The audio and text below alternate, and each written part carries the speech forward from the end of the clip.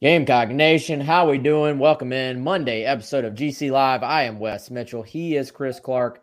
This is, as always, brought to you by our good buddy Clint Hammond of the Mortgage Network. Go check out clinthammond.com for any and all of your mortgage needs. If you are in the market for a new home, or maybe you're just thinking about making a first-time home buyer purchase, hit up Clint. He can help walk you through the process, tell you what you need to know, tell you what you don't need to know. 803-422-6797 is Clint's mobile phone. If you want to text him your Gamecock thoughts on the game, you can do that as well. NMLS number 71597. Email address is chammond@mortgagenetwork.com. Welcome in. Plenty to get to, Chris. We went into the weekend, at least I did, wanting new information to talk about. And I felt like we've been talking about the same information for, I don't know, at least 3 weeks. So I was like, we need something new. We need some surprising things. We need some confirmations. We need some questions answered. The Gamecocks, as always, you get a little bit. You don't get the full picture yet, but we now have one game, one day, 60 minutes of data from South Carolina's 35-14 win over Georgia State. Chris, I exited Williams-Brice Stadium Saturday night feeling a little bit unsure of how I should feel. What are your first initial thoughts on the opener? You felt unsure of how you should feel. That is actually perfect, even though it sounds kind of funny. There's a lot to unpack, man. And I think this is what I've come back to, and we're going to get more into the weeds of the actual game itself and what those things may mean. But my kind of big picture takeaway is, like, I agree with what you're saying. I think I predicted, keep forgetting, 31-17 Carolina in this game. So I predicted a 14-point margin. It ended up being a little bit more than that. And I think some of the things that maybe I expected going into the game we saw. And I think there were some other things that maybe I didn't anticipate. Didn't certainly anticipate 2 special team scores and that many big plays on special teams. Maybe we should have. Maybe I should have. So there were some differences in terms of how they got there. The one thing that I thought going into the weekend was I thought South Carolina would end up winning comfortably later in the game, that it would become a comfortable win, which it was. But I thought there would be some tense moments in the game, and there were. We saw both of those things. Maybe it was a little bit different in terms of the path that I thought, but certainly there were some offensive struggles. There are a couple groany moments on defense and things like that that we were kind of laughing about going into the game. But yeah, I mean, I still don't know. I think we still have a lot to learn about this team. I'll put it that way. I don't know, even though we have a sample size and now we have some stuff on tape, so to speak, and some new information, as you said, I think there's still a lot more information to find out about this team. Sorry, y'all. We just, my computer just, I don't know, almost blew up in my face, I think. But I was clicking unmute, and it was happened to me. Happened to me last show, I think. So anyway, Chris, I thought stock up Mitch Jeter. How about that? I'm saying him first because somebody just mentioned him, but we went into this thing like, who knows what to expect from kicker. And, there's 2 kickers, and I was like kind of thinking privately, well, if you have 2, do you have 1? You know what I mean? That whole thing of like, if you have 2, you probably don't have a guy. And Jeter goes out there and drills 2 50-yarders. So stock up for him. Talk about a confidence booster for your kicker. Special teams overall, yes, you could not have anticipated. You can never predict 2 block punts, especially, this is the first year Elliott, I believe, has had a true special teams coordinator. And so they had put that as a big focus going in. You could tell, I don't know how many of y'all watched Sean Elliott's post game. Actually, quite a bit of you did. I can tell you that. That was one of our most viewed things over the weekend. People were very intrigued to hear from Sean Elliott. Chris, he looked like he was going to be sick when he was talking about their special teams miscue. And he made the comment, hey, we played them toe-to-toe. You know, he felt like they played them toe-to-toe, offense and defense. And then what's the big, difference maker there? Special teams. You give up 2 block punts. You give up a fake field goal for a first down. And I didn't know, Chris, that they were going to fake it, but I was watching Shane Beamer's body language on the fourth, when it became fourth down. And I said out loud, I said, they may go for this, because you could just tell there was a little, not frustration, but the body language was like, I'm ready to score, and I'm not talking about kicking a field goal. So I thought they might just say, screw it, line up and go for it. And then next thing you know, they fake it. Man, you knew they faked the PAT game 1 last year. This is a group that is fully willing to be aggressive on special teams. And they faked the field goal on you down there. It was a short field goal, not one that you should have been really trying to block anyway, necessarily early in the game. The 2 blocked punts, I mean, that as impressive as it was from a South Carolina side, miserable from a Georgia State side, to feel like you're in the game, and they very much were, and you lose because of that. Once again, Pete Lembo's special teams, Chris, proves to be a difference maker. Yeah, the team, it's clear that the team is completely bought into special teams. There are a lot of coaches, there's not a coach out there that's not going to sit in a press conference and say, special teams is a third of the game. It's very important to us. We spend a lot of time on it. They're all going to say those things. I mean, you could just basically just copy and paste the answer. And Beamer is going to say similar things to that, but they live it out. And the thing about how they practice special teams is it's not just like spending time on it in practice. It's kind of integrating how they're going to play on special teams into everything they do, such that a lot of the special teams drills they're doing carry over to how they play offense and defense and vice versa. So it's really woven into the fabric, of that moment. And you're right. Beamer, it may be a little frustration or, antsiness, whatever it was. He kind of walked on the field, was looking around at everybody, and then, finally sent the field goal on. But they were extremely aggressive in the game. Obviously, they wanted to – they're not always going for a block on the punt, but Shane Beamer mentioned they always wanted to pressure the punter one way or another. They did that, throughout the game, but they also came away with the 2 blocks. I think we almost forget not only the 2 punt blocks and the fake field goal, but, they did have the 1 negative play with the bad snap, but they tried the onside kick also. I mean, just super aggressive.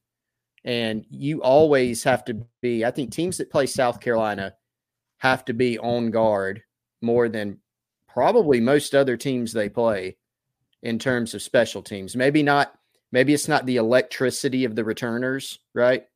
But just being constantly worried that you're schematically going to get beaten, and then get beaten and execute. It's not just the scheme. The players do a really good job of executing it, which goes back to the way they're being taught to do it and how much of an emphasis it is.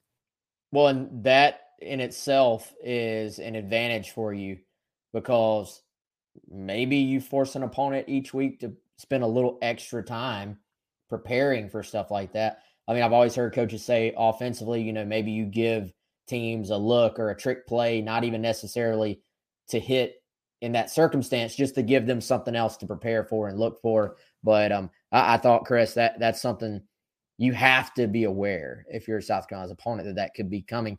That in itself maybe opens up another opportunity for you in special teams. Maybe you get a better return because they're so worried about, protecting against a punt block potentially. Let's see. We've got some really good comments so far, Chris. The KC Shug says, just the first game, Rattler in a new system. Overall, I was pleased. We didn't show everything on offense. O-line needs to be better. There was another comment and something I have thought about, Chris, that I haven't verbalized yet. And I wasn't even necessarily going to say it, but I will, because it it's going to sound kind of like an excuse, but Brandon makes a good point. He said, I struggled to be elated with special teams, and I'm going to fix this for you, Brandon. I think he's elated with special teams, but deflated by blocking. But should we think of special teams cannibalizing offensive opportunities? Yet there, you did take away a couple of opportunities late for the offense to get a possession and score by just blocking the punt and scoring yourself.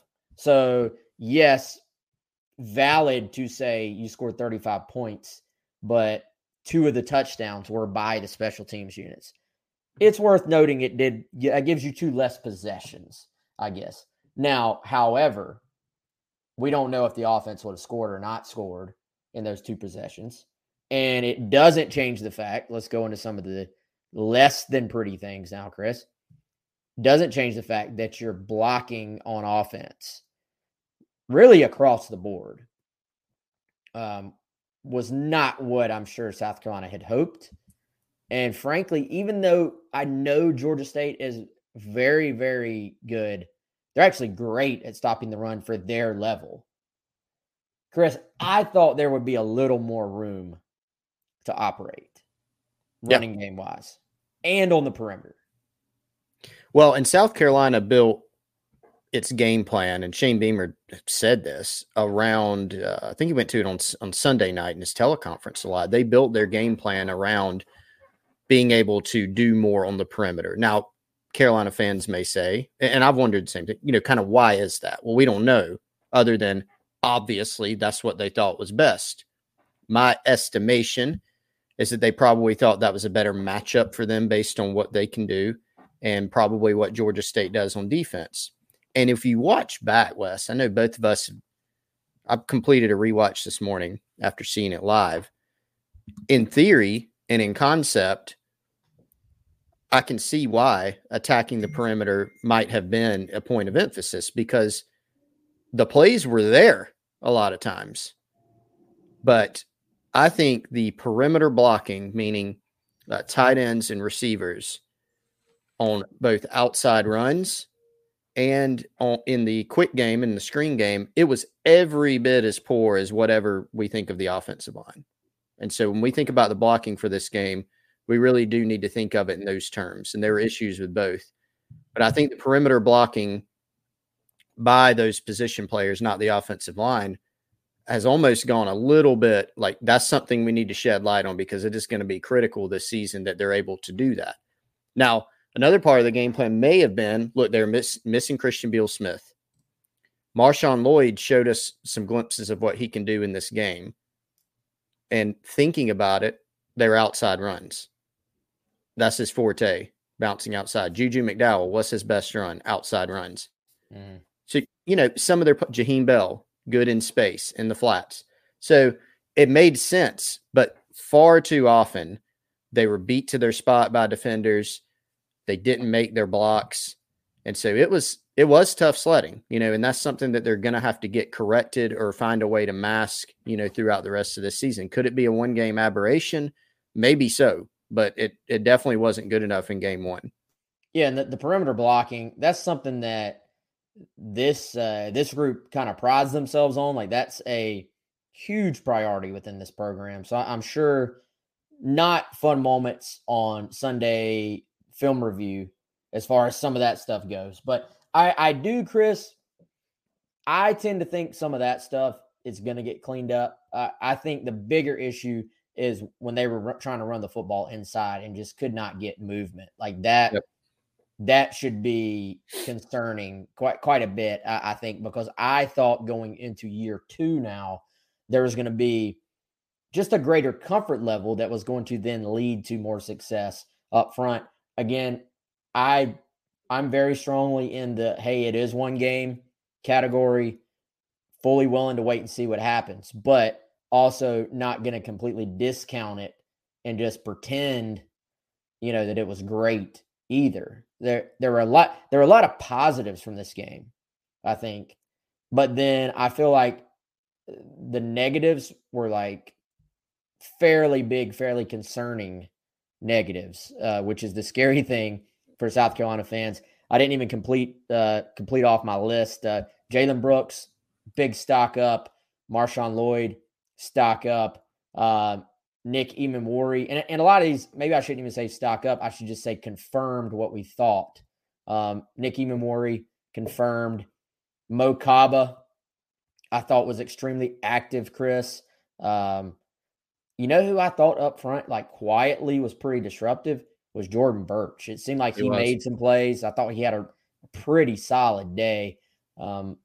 Overall, and one of the comments said nobody's talking about the defense. We're talking about the defense. We're going to talk about the defense. I thought overall, for a group that, yes, we have high expectations for him, Chris, you're still talking about a defensive line that has had to replace actually 3 starters from last year. Granted, these were all guys that played quite a bit last year. Boogie didn't really, but the 2 edge guys did. Zach Pickens did. And then, Mo Kaba is a new starter as well. One of your safeties is a new starter, is a transfer, a new player. By the second drive, both of your safeties were new players. So, I tend to say, all right, we had pretty high expectations for these guys. We have to remember this was their first game ever together as a unit. I thought the defense was encouraging. Like I felt like from that first drive on, they had the big run. They had a couple of gash runs in that first drive. As the game progressed, there was a stretch where they played extremely well. All hats to the football, covered up against the run much better, let their linebackers roam and make plays. I thought it was pretty solid on the defensive side. Yeah, I think the biggest concern in this game, Wes, from when I was looking at it, defensively for South Carolina, wasn't even what we saw with a few explosive plays. They didn't have a bunch. They had a few. They had one long pass, right, that was a competitive 50-50 ball. They came away with it. Good play by the receiver. And they had a few longer runs. But that was it. And I think the bigger concern for South Carolina wasn't even the explosive runs. It was just them 6-yarding you to death. That's what you had to avoid.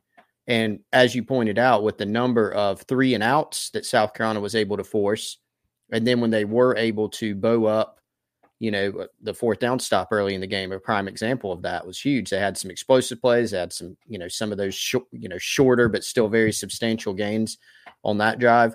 Those were the big plays. So I do think there were some things. I want to go back to offense too in a little while, by the way. Defensively, I agree. Zach Pickens, I think as the game went on, became more and more disruptive. Boogie Huntley looked solid. Strachan and Burch, I think South Carolina's pressure was able, what was Granger, 7 of 29? Not extremely efficient. Forced some errant throws, forced some quicker throws, I think, than he wanted. And they were able to, while they gave up, you could say they gave up too many rushing yards and too many explosives. Still a to be determined, in terms of this rush defense. But I thought a net positive in that game based on what we saw. Gilbert Edmond got in, did some things, looked quick. And here's a big one. Linebacker depth. We talked about it coming into the season, how we thought it would be better. I don't want to completely, mark that down in permanent marker, but I really think it is a better situation. Sherrod Green didn't play at all, but we still saw more depth. Mo Kaba looked very quick out there. Brad Johnson had a good game. Shane Beamer said what he named him the defensive player of the game, I think. Mm-hmm. Yeah, defensive. So he had a good game. Physical presence out there. We saw Stone Blanton get in. Debo Williams was very active. So they've got, especially when Green comes back, they've got 5 or 6 guys they feel good about at linebacker. So, I thought that was the biggest takeaway I had, is that they were able to control more of what Georgia State wanted to do and limit their possessions and the time that they had the football. Yeah, Stone Blanton is a massive dude, by the way. Huge dude. He got in late. TJ Sanders, I think, got in at defensive tackle a little bit late. They were able to kind of rotate some guys in. The pressure, to me, Chris, was not – the sack numbers were not indicative of what the actual pressure on Granger was. Like I felt like not that he had pressure on every single play, but there was pretty consistent pressure when he had to actually drop back. Your guy Gilbert Edmond, as you said, he went firing off the ball at one point. And there was a play where he and Tyreek Johnson were in the field at the same time, and they both just whipped their guy and then were like about to meet in the middle at the quarterback. So good for Tyreek, kid that's waited his turn, worked through injuries, maybe was kind of on that track where you thought, realistically, he may not ever be able to like make a big contribution here, and has hung in there, is playing on the second team on the defensive front. I thought, Chris, you could tell, as we've talked about, you can tell what spots the coaches feel really good about their depth based on rotations. And it seemed like up front, fairly early on, MJ Webb was in the game. Tonka Hemingway was in the game. A little bit later on, Gilbert Edmond was in the game at edge. Tyreek Johnson was in the game at edge. Debo Williams was in the game at linebacker.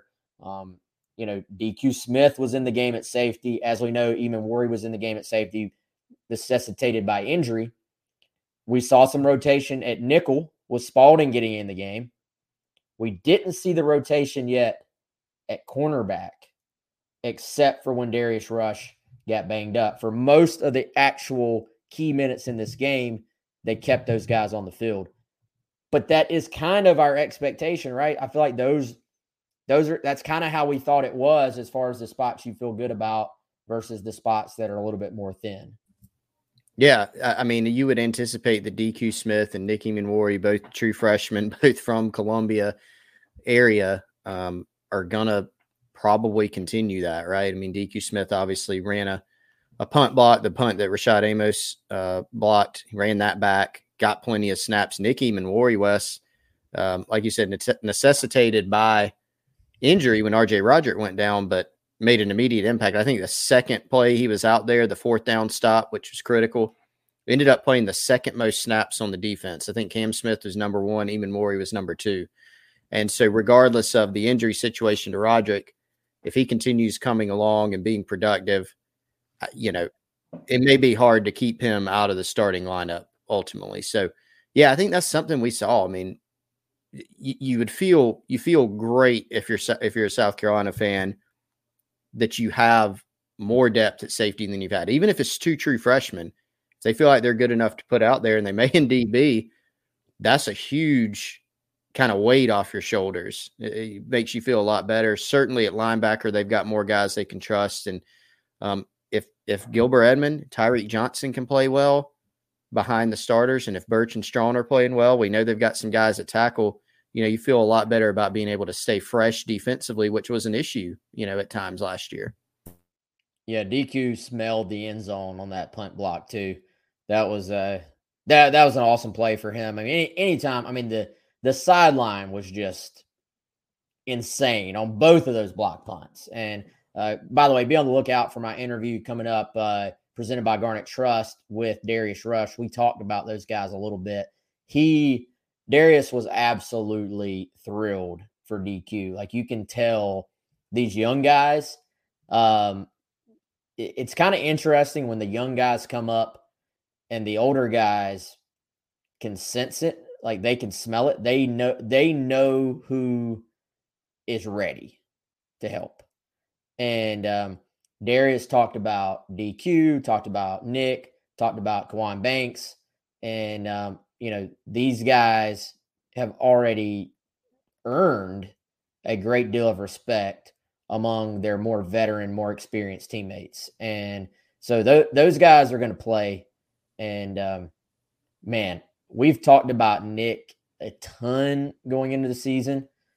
So I don't think it's a surprise, but it's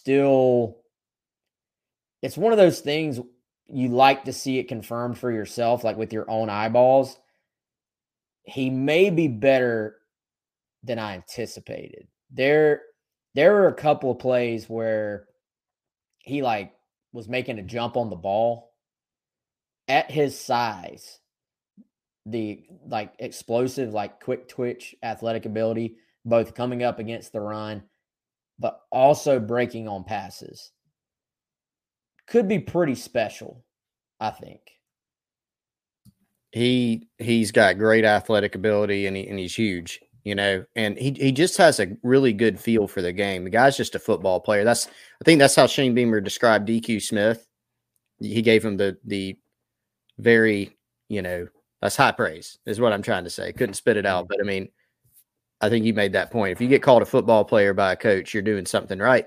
But Nick's in that same boat. I mean, this guy played, safety, linebacker, defensive end, wide receiver. Like he played a bunch of positions at the high school level because he's kind of a unicorn type of player. I mean, he can even little small things. I noticed, he had a tackle. I think it was on a first down run, but he was coming from across the field. And, the Georgia State running back, it might have been Jemias Williams, tried to almost give him a little shake, and Nick just didn't bite on it. He was able to stop himself and keep the angle. Like there's just little things there that you might not expect young players to be able to have. He just got it, And so these two guys, the funny thing, Wes, so Emmanwori, Smith, Kawan Banks, those are probably the guys that weren't getting talked about. Like they were deemed like the back half of the 2022 class because you had Anthony Rose, Emory Floyd Jr., Keenan Nelson Jr. Those are the three like 4-star guys. So everybody's talking about them. Rose enrolled early. Well, these three guys, especially Banks, they're just like, no, I'm gonna be the one, playing. Kawan Banks, scrappy, not a big dude, but he's out there playing. That's a great sign for the future of the secondary.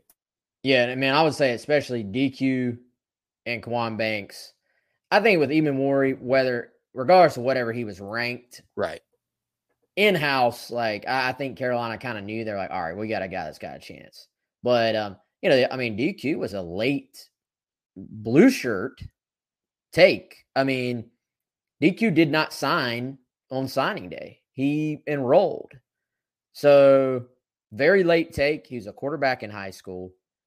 But man, that just tells you what the upside is. If this guy can get ready to play at the SEC level this quickly, come in playing quarterback, the sky is the limit for this kid. And then Banks, Georgia State did what good OCs do. Darius Rush has to come out of the game. He gets banged up. Banks goes in. What do? Let's go pick on the little freshman.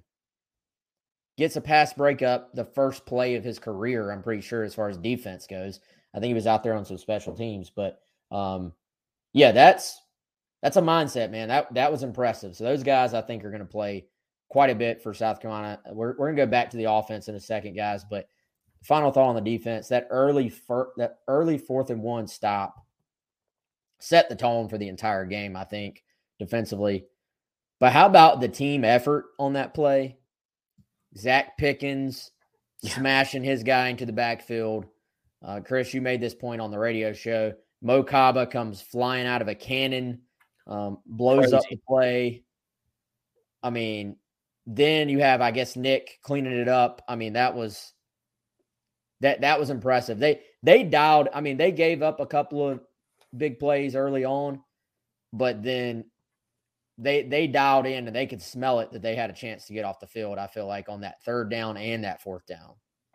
They played aggressively on defense, which was kind of cool to see. You go back and look at 3rd downs, which they were able to force a good many. And yeah, they didn't get to Granger. And I think part of that is style of play. We knew the book on Granger is he does not make a lot of mistakes.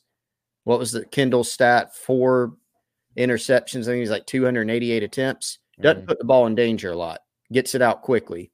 So we saw that. But if you're making him throw it quickly, you've got some good coverage guys like South Carolina does. That's a positive for you. So they were dialing it up. The linebackers were flying around. You look at how they chased the ball to the perimeter. It was pretty impressive. One of the longer runs was right up the middle. They just got kind of a hat on a hat and gashed them a little bit. But, yeah, they were aggressive all game. You look at the defensive backs even. Got a couple PIs. in there. Marcellus Dial got beat on one deep ball, but the theme was they were aggressive. There was only one play really that they gave up in the passing game where it wasn't a very, very contested play. And that's what you want. You want your guys to be in position to make a play. Wes, before we move back to wherever you're taking us next, I want to make sure we mention some of the guys that played, right, defensively. Also, freshmen, there were 3 more guys that played on special teams only. Donovan Westmoreland, Keenan Nelson Jr., and Xavier Short from Chapin. Those 3 guys did see some special team snaps on Saturday night too. So just another little something to watch there. I know Shane Beamer and Pete Limbo both said a bunch of guys were going to play on special teams. We figured it would be that kind of core 4, the 3 DBs, and then Stone Blanton. All those guys also played, but those other 3. So they did. They played 7 true freshmen, on special teams or defense on Saturday. Had a question about Dakereon Joyner, why he wasn't on the field. He is dealing with a little bit of a calf injury. Got in there for one play. It was like so random because he hadn't played at all. We had heard he was banged up. So I wasn't expecting him to play. Then I think it was like third quarter, man. It was later in the game. I was like, oh, Joyner's in. And I almost for a moment thought, is this a trick play? Like, is this going to be, did they put him in to throw a double pass or something? But I don't remember what the play call was. But then I think he was right back out after that play. Let's see. Got any more questions right now? Yeah, Brian asked about Isaiah Norris. Has he been passed on the depth chart? Yes, that's a good question. I guess so. It looked like for a stretch last year, Isaiah was kind of the next in line. We saw him play in the bowl game. But yeah, not on the field really much at all as far as the DB rotation, I should say. Marshawn Lloyd, man, he's got a little more power, like a little more thump than I think you necessarily expect from him. We knew he was going to be quick when he came in. He had the injury.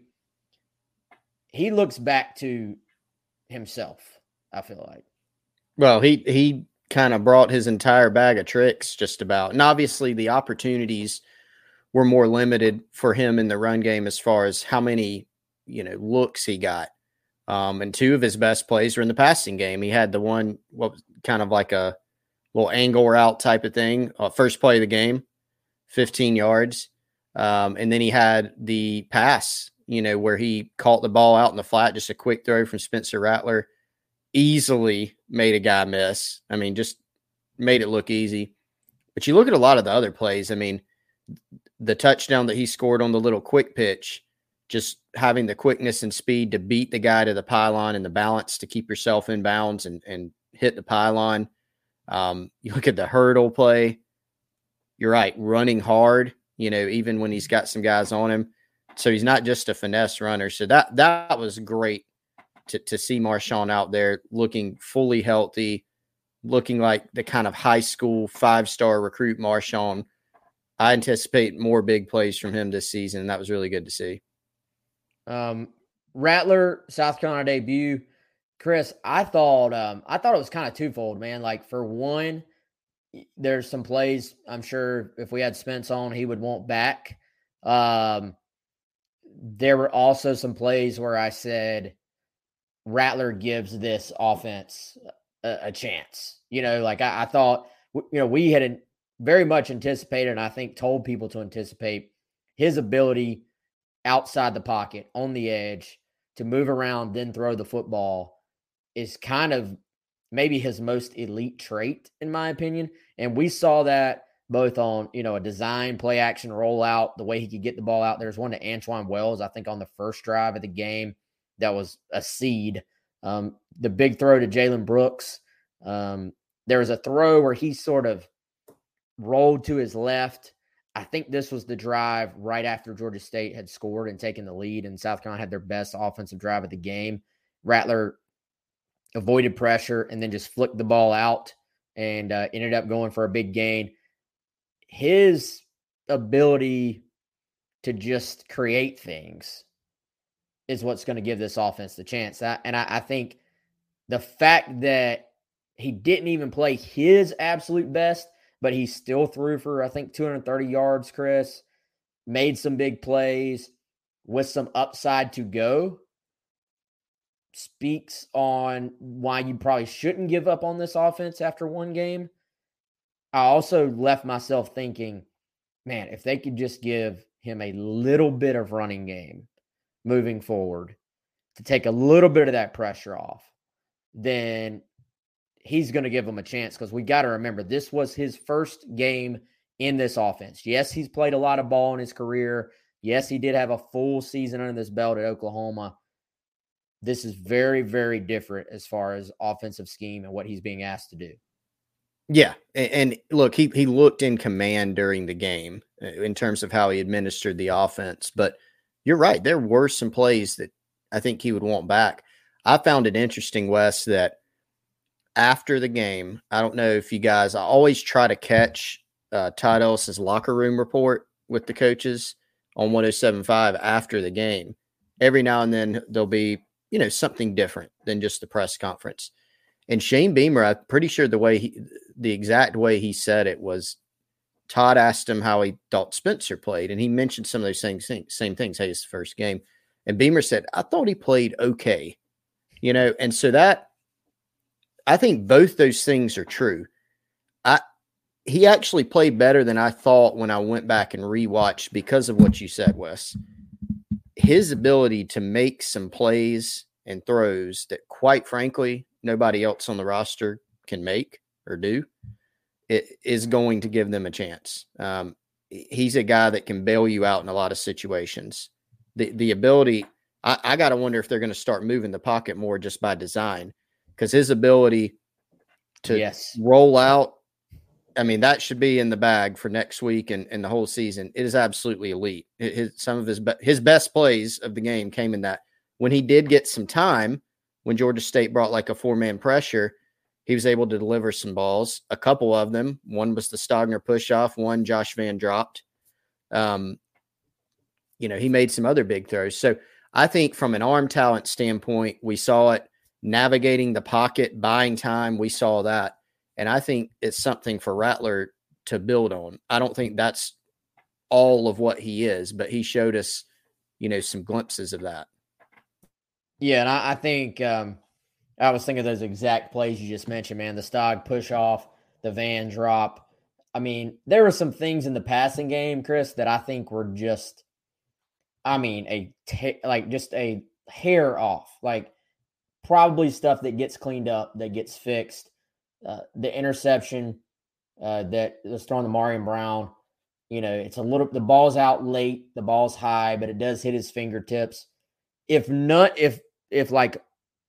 it had to be a perfect bad storm on that one, you know what I mean? Like, if the ball's a little bit higher, if Amari makes a little bit better catch, if the ball's thrown a little bit quicker, if one of those three things is a little bit better, it might be incomplete, but it's probably not picked off, So that's just kind of a game one, trying to get on the same page. I think one of the last things Beamer said last week in his Tuesday presser, when he was asked, what are you not concerned about, but kind of looking forward to learning or seeing as the season goes on. One of the things that surprised me a little bit, Chris, was when he said, hey, these receivers and this quarterback have not played together before.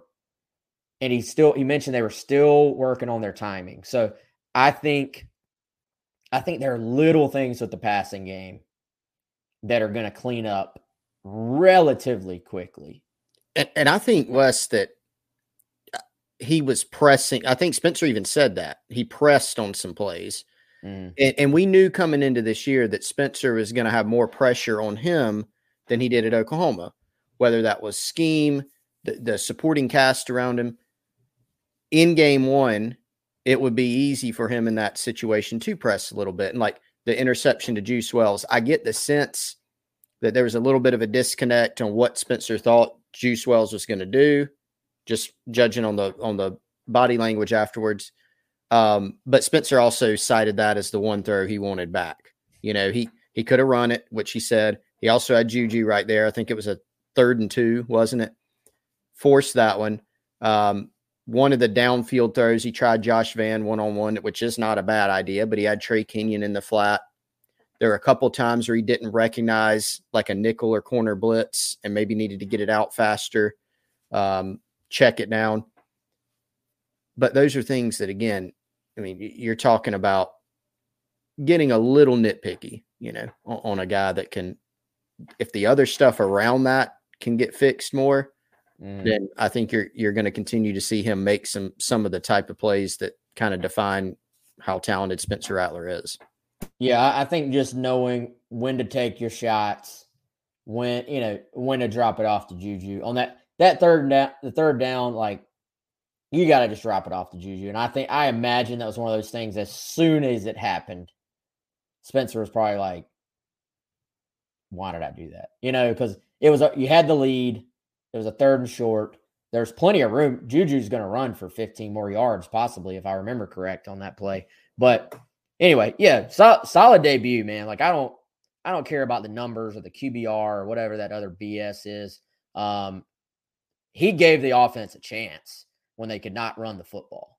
So there's something to be said for your quarterback having to deal with 3rd and like 9 yards every 3rd down, and the ball to Josh Vann that Josh couldn't hold on to was a freaking missile too. How about the one? I mean, Jalen Brooks. How about the one he caught from Spencer? An absolute, it like just manifested itself in front of his hands. It got there so fast, and the body control on that one might have been just as impressive as that layout catch he had on the sideline. That was not an easy ball to catch. Yeah, and so how about Jalen Brooks? Yeah. I mean, Chris, we kind of joke on the other show, on the radio show. I know Preston Thorne hates the oars on depth chart oars. I thought the oars were vindicated this week. They were. There was a reason that it was Leggett and Wells, a reason it was Amarian Brown, Dakereon Joyner. But we also found out that the Jalen Brooks, Josh Vann, or was not, that it had a reason too, that it had a point, Jalen Brooks looked like a guy with something to prove. He did. I mean, what was it? 5 catches. The layout catch on the sideline was, great throw by Spencer, because that was Jalen's catching this or nobody's catching it. And look, to say what I've been thinking, and maybe others are, Jalen had some struggles earlier in his career with consistency in terms of his hands, and he looked very reliable on Saturday night. He had the layout catch. He had the one I cited from Spencer that was like, that thing was coming hot. It was like you're standing 2 feet in front of a jugs machine or something, and he was able to snag that one. He had the other. Wes almost had a touchdown. That little across the middle play. I think it was on maybe a 2nd and 16 or something like that. Caught the ball from Spencer in stride. If he got one more block, a little shallow cross. Yeah, a little shallow cross. He may have been running for a touchdown on that one. So did a really nice job, and that was great to see. A lot of other receivers, whether it's Vann or Xavier Leggett, who had a quiet night, or Brown, or whoever it may be, the transfer guys. Jalen Brooks kind of got lost a little bit, but he showed that he has the ability to be a significant part of the offense. Definitely, man. By the way, y'all, as you know, this show is not only presented by our good buddy Clint Hammond, but also is sponsored by our friends at Liberty Tax right here in Columbia. They'll help you overcome your taxiety at 803-462-5576. Of course, tax time is over, but if you own a small business and you need advice, maybe some bookkeeping and payroll services for LLCs, S Corps, C Corps, or if you unfortunately owe money to the IRS, you can meet with a local pro to represent you in settling your debt rather than calling a stranger on a late night 1-800 number. They've got a new location at 551 St. Andrews Road. They've got a Lexington office at 1123 South Lake Drive, and they have an Irmo office by the Kroger at 7467 St. Andrews Road. Again, 803-462-5576. Overcome your taxiety with our friends at Liberty Tax. Chris, what have we not covered, man? True. should we talk a little bit more about, we talked about perimeter blocking. We talked about the offensive line. We touched on it. But what is, shout out Dalton, good strategy. What is the problem though? Do we know? Here's let me reiterate a point I made earlier on the Gamecock Central Takeover Hour. I think one of the reasons that people are so concerned, probably the primary reason, is that they're not just taking this one game sample size. Mm-hmm. Shane Beamer has said that they would, he's not going to overreact. We know that fans will overreact on one play out of an entire season, which is great. That's why they're fans. And we love them all. But, if it was just one game, like this is a brand new staff, it's first year with this personnel, people could say, okay, yeah, it's game one, it happens. But I think people have kind of like a PTSD from last year where they're saying this is just carryover from last year. Mm-hmm. And especially with the offensive line, which was probably the biggest topic of conversation last year. So, A, is it a continuation of last year, or should we just kind of let it stand on its own? And B, like what are the issues with the offensive line as far as why they're not getting, or at least in this game, didn't get consistent push? Yeah, I mean, I think that's a valid question. Is this game 1 or is this game 14? Yeah. Like some people will see it as game 1. Many people will see it as game 14. The cop-out easy answer is that the truth is in the middle, because whenever you have a fan base and whenever you have people with very strong opinions, the truth is almost always in the middle. It's never the full, extremely passionate, thought process this direction or this direction. Mm-hmm. It's, yes, they deserve another week or two to show if they can improve. But yes, you can't sit here and blindly just ignore that there were some of the same issues present Saturday that we saw much of last year. So why not both? I think it's both. In this case, my biggest question, or my biggest sort of thing is like, all right, can this be fixed? And how do you fix it? Is it at what point? And I don't think it's this week, Chris, but I could see, trying to think of how to say this. You have more options to fix this thing this year than you did last year. Yep. And I know these are your veteran guys on the offensive line. I get it. And I know they've earned the start at this point. They've worked incredibly hard to get to this point. But how quickly do you hit the shuffle button on the offensive line? That would be, I don't know if we're there yet, but you can't let it go too far into the season. Yeah. It's very valid. And I fall in the middle of that too, because if there's a receiver out there that you've noticed, struggled in perimeter blocking in game 1, maybe you have to look at it and you might have to narrow his role down, maybe, like you said, you look at some shuffles in your personnel up front. We don't know that yet. I mean, obviously, Ja'Kai Moore came in the game when Jalen Nichols went down with injury, and that was, by all accounts, a fairly close battle. But do you take a look at some other guys in practice or in a game? Maybe so. I think I'm going to go back to this in terms of the offensive line for this year, this game, in terms of inside running. I still don't think people have talked enough about losing Kevin Harris and Zaquandre White, just because of the presence of a healthy Marshawn Lloyd, having Juju McDowell, adding CBS, who obviously didn't play in game 1 as a transfer, is still a significant thing. You're talking about a guy who was one of the best backs in the country in 2020, and then Zaquandre White, who did a great job last year as well, and Kevin Harris came on towards the end of last year. You look at the rushers that they had for game one, Marshawn and Juju, those are both more of outside runners. Maybe that was part of the game plan. But no doubt, regardless of who they got at running back, and Christian Beal-Smith, who may return for Arkansas, or it's Juju or whoever it may be, they are going to have more success running the football, both up the middle and on the perimeter. Both will be important. And we didn't see a lot of that in game one. So I think we're back kind of at that point where you don't really know what the answers are or kind of why it's here. And I don't think this offensive line is top 5 in the conference in terms of talent. I don't think that. I don't think the offense overall is.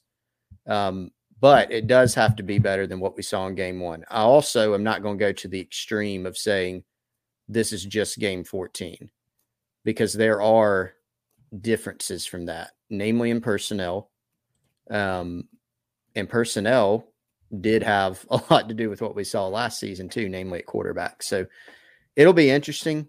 I think we'll have a better sense after the Arkansas game, first SEC opponent. More probably, I guess you could say, evenly matched in terms of the body types, the talent level. And so we'll know a lot more. Shane Beamer also said that, cited his dad, biggest improvements come from game 1 to game 2. So they probably we should give them the opportunity to, we shouldn't write the story of this team on offense after game 1 or the defense or the special teams. I think it was one game. It gave us some data, still a lot to learn. Yeah. And I mean, I think you have an opportunity to go clean things up now that you've seen your issues against another opponent. It is, as much as you try, it can be hard against yourself to necessarily know. And, man, I mean, this is a Georgia State team. We knew their strengths were going to be on the line of scrimmage. And I think we wondered, what does that mean for South Carolina? You expect to be bigger, stronger than this group.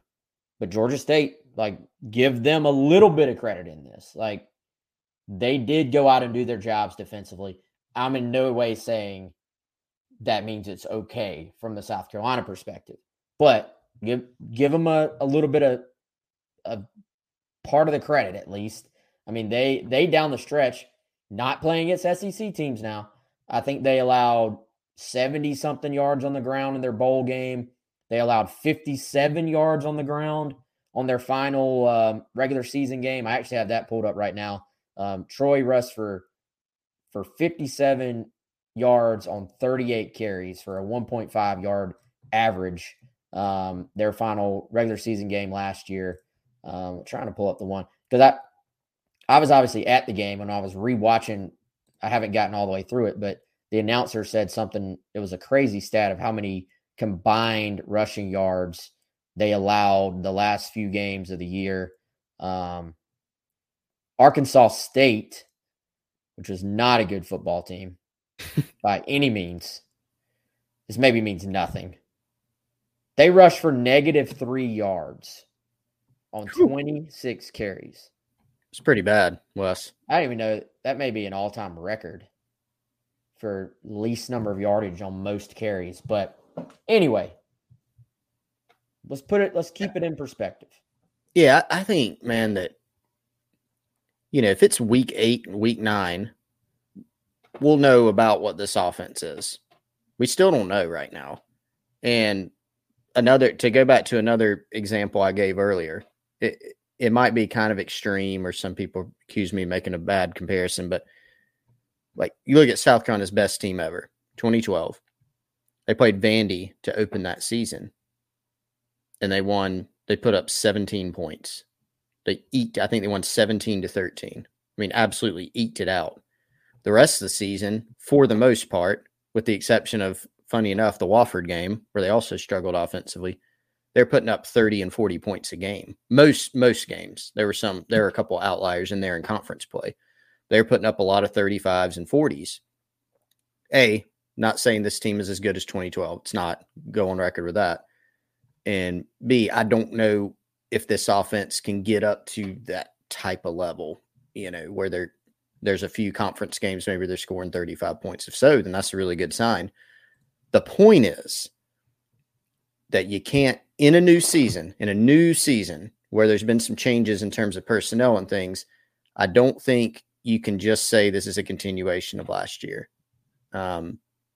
If it continues, if we're in week 8 and we're talking about these same things here, then yes, I think that's fair.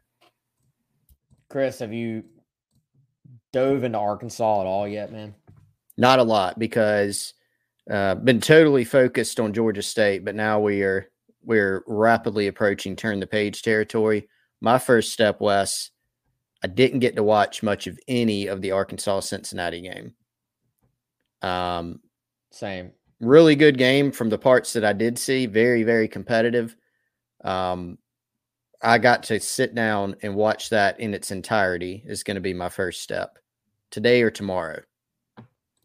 Yeah, the only thing about home games is you do kind of lose that opportunity. But first glance, Rocket Sanders, a guy that we're both very familiar with, really big day at running back for them. And then KJ Jefferson, man, 18 for 26, 223 yards and 3 touchdowns. Mm-hmm.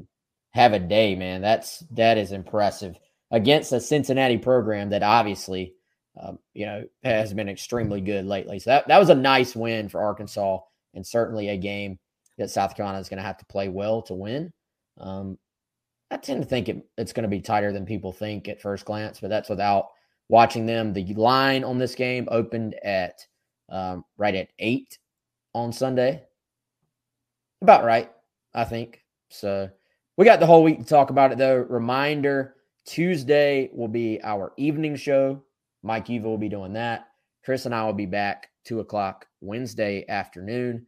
And by the way, if you didn't catch it on Saturday night, we also have a post-game show now as well that Mike will be doing right after the game ends on Saturday. So be on the lookout for that. All right, y'all, we're at an hour.